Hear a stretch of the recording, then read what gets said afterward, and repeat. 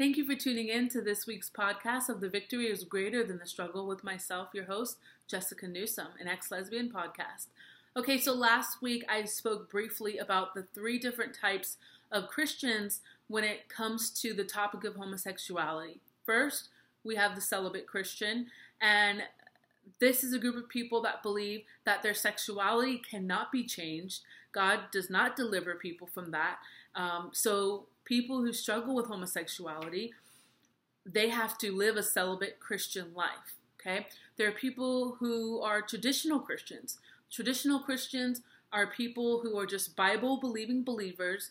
They just believe that the Word of God is what it is. And that should sound pretty normal and right, but the world we live in, okay? So the third group of people are Reformed Christians. Now, Reformed Christianity, for the most part, I've followed this for a while in my life before God came in and delivered me from homosexuality. And in this, there are several different viewpoints. And I'm going to share today a couple of these thought processes that fall under the line of Reformed Christianity. So this is one of them. Oh, and Reformed Christianity says that it is permissible to be homosexual as a Christian. It's nothing that needs to be delivered. You don't need to be delivered from it. It's totally permissible in the Word of God. It's not an issue at all. You can get married, etc., etc. Okay, so under the Reformed Christian thought process, things such as we should be okay with questioning tradition, biblical tradition. Now, I have a problem with this statement. I understand when we become Christians, we have different things, different ideologies, different ways of thinking that do not line up with the Word of God. And so we have to go and search Scripture. We have to get understanding. We have to get wisdom and correction in those different areas. And that's totally cool. That's not a problem.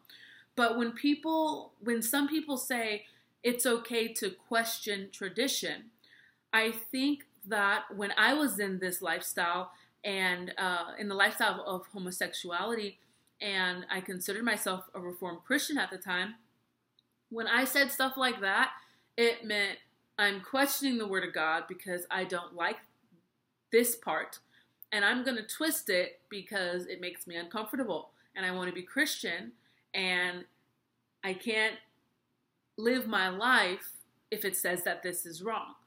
So questioning the Word of God with the motive of I'm going to twist it to fit my lifestyle is not okay.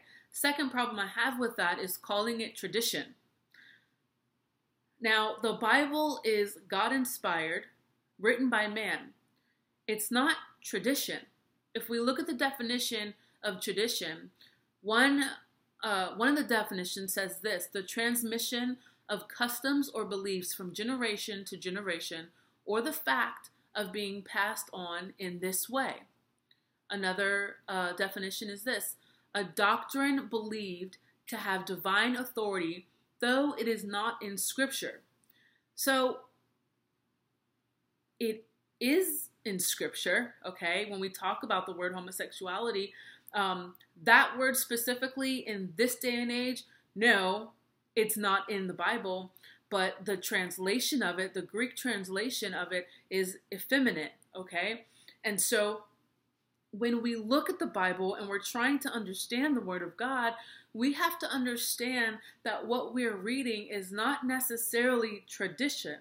This is how we're supposed to live our life. This is the blueprint of how we're supposed to be, think, act. This is how we're supposed to line up our life, and we're lining up our life with the Word of God. Tradition is, hey, this is how we make lasagna. Tradition is, this is just what our family does on Thanksgiving, okay?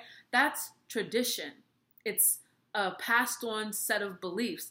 The Bible is not just something that we casually follow. The Bible is not something that we just say, well, I'm just going to pick this part and I'm going to not pick that part to follow. So saying that it's tradition and that we should just question tradition and tradition should be changed, I don't think that fits at all when it comes down to the Word of God. And then the thought process behind that oftentimes is bringing up the discussion of slavery. Well, we had slaves in the Bible, right? And so people use that to justify their having slaves in America, okay, right? And I totally get that. But people say, well, that was flipped, that was reversed. So why can't we do that with homosexuality? And I think we really have to understand the Bible a whole lot better before we just start throwing that around.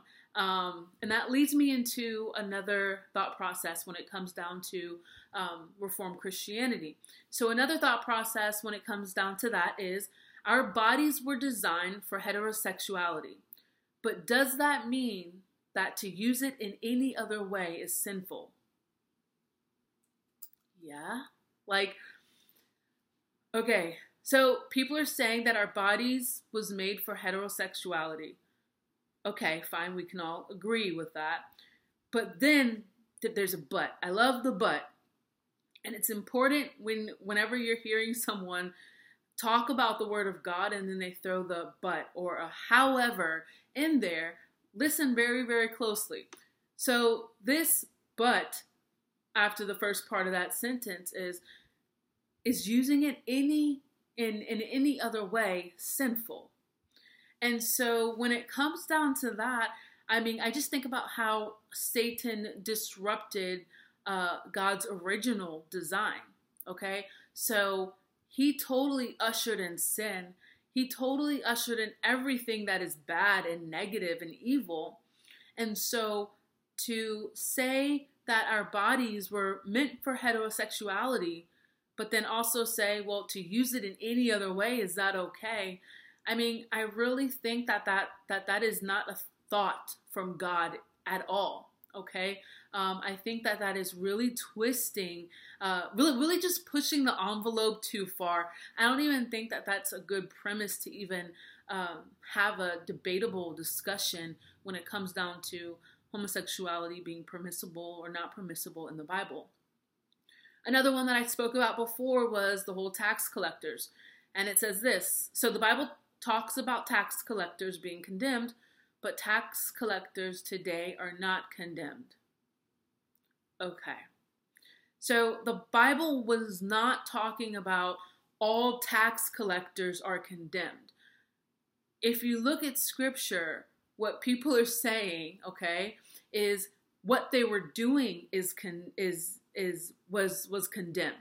Okay, so they were taking more money than they should, right?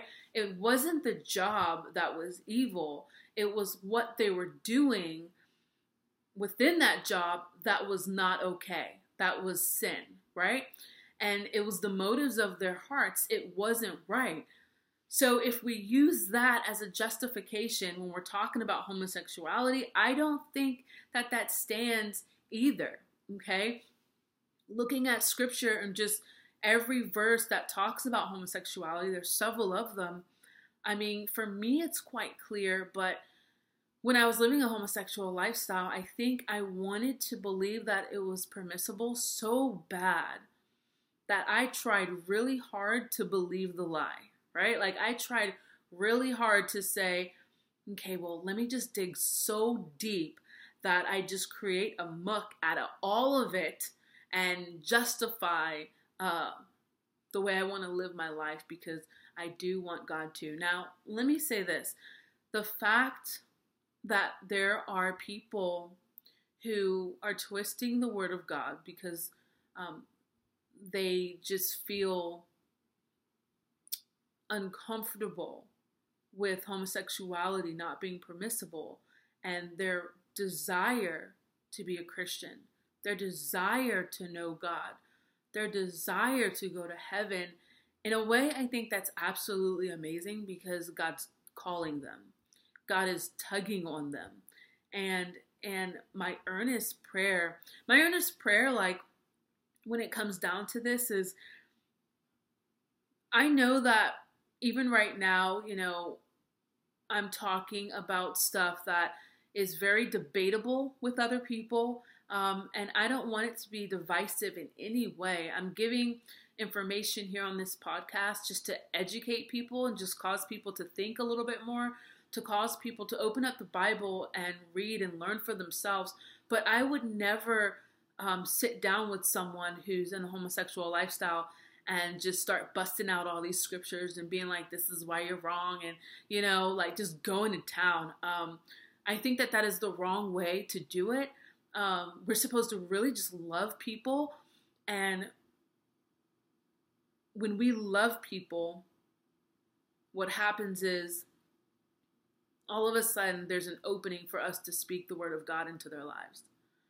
And if people are closed off to us because we're just trying to hit them with hard scripture and just debate it out, that doesn't work. People aren't going to be, at least that what I've seen, people are not really receptive to the word of God when we do that. But if we start with love, if we start with understanding their viewpoint, sit down with people, ask them what they think and how they feel about it without trying to get them to join your side automatically by way of debate. You know, I think that there's a way to do this that is proper. Okay, so that was a little bit about Reformed Christianity, the thought process behind that. There's so much more. Some people say that, you know, certain male figures in the Bible were gay and all this stuff. And I mean, I don't even think that that's worth debating because it makes no sense at all if you're looking at scriptures. But next podcast, I will definitely be talking more about other viewpoints. I'm going to hit up a little bit of celibate Christianity. And then, of course, I'm going to talk about traditional Christianity when it comes down to this topic. But thank you for listening. Please subscribe to me on YouTube. Check me out on podcasts, wherever you do your little podcast thingy. Write a review. I love you guys, and I'll see you next time. Bye.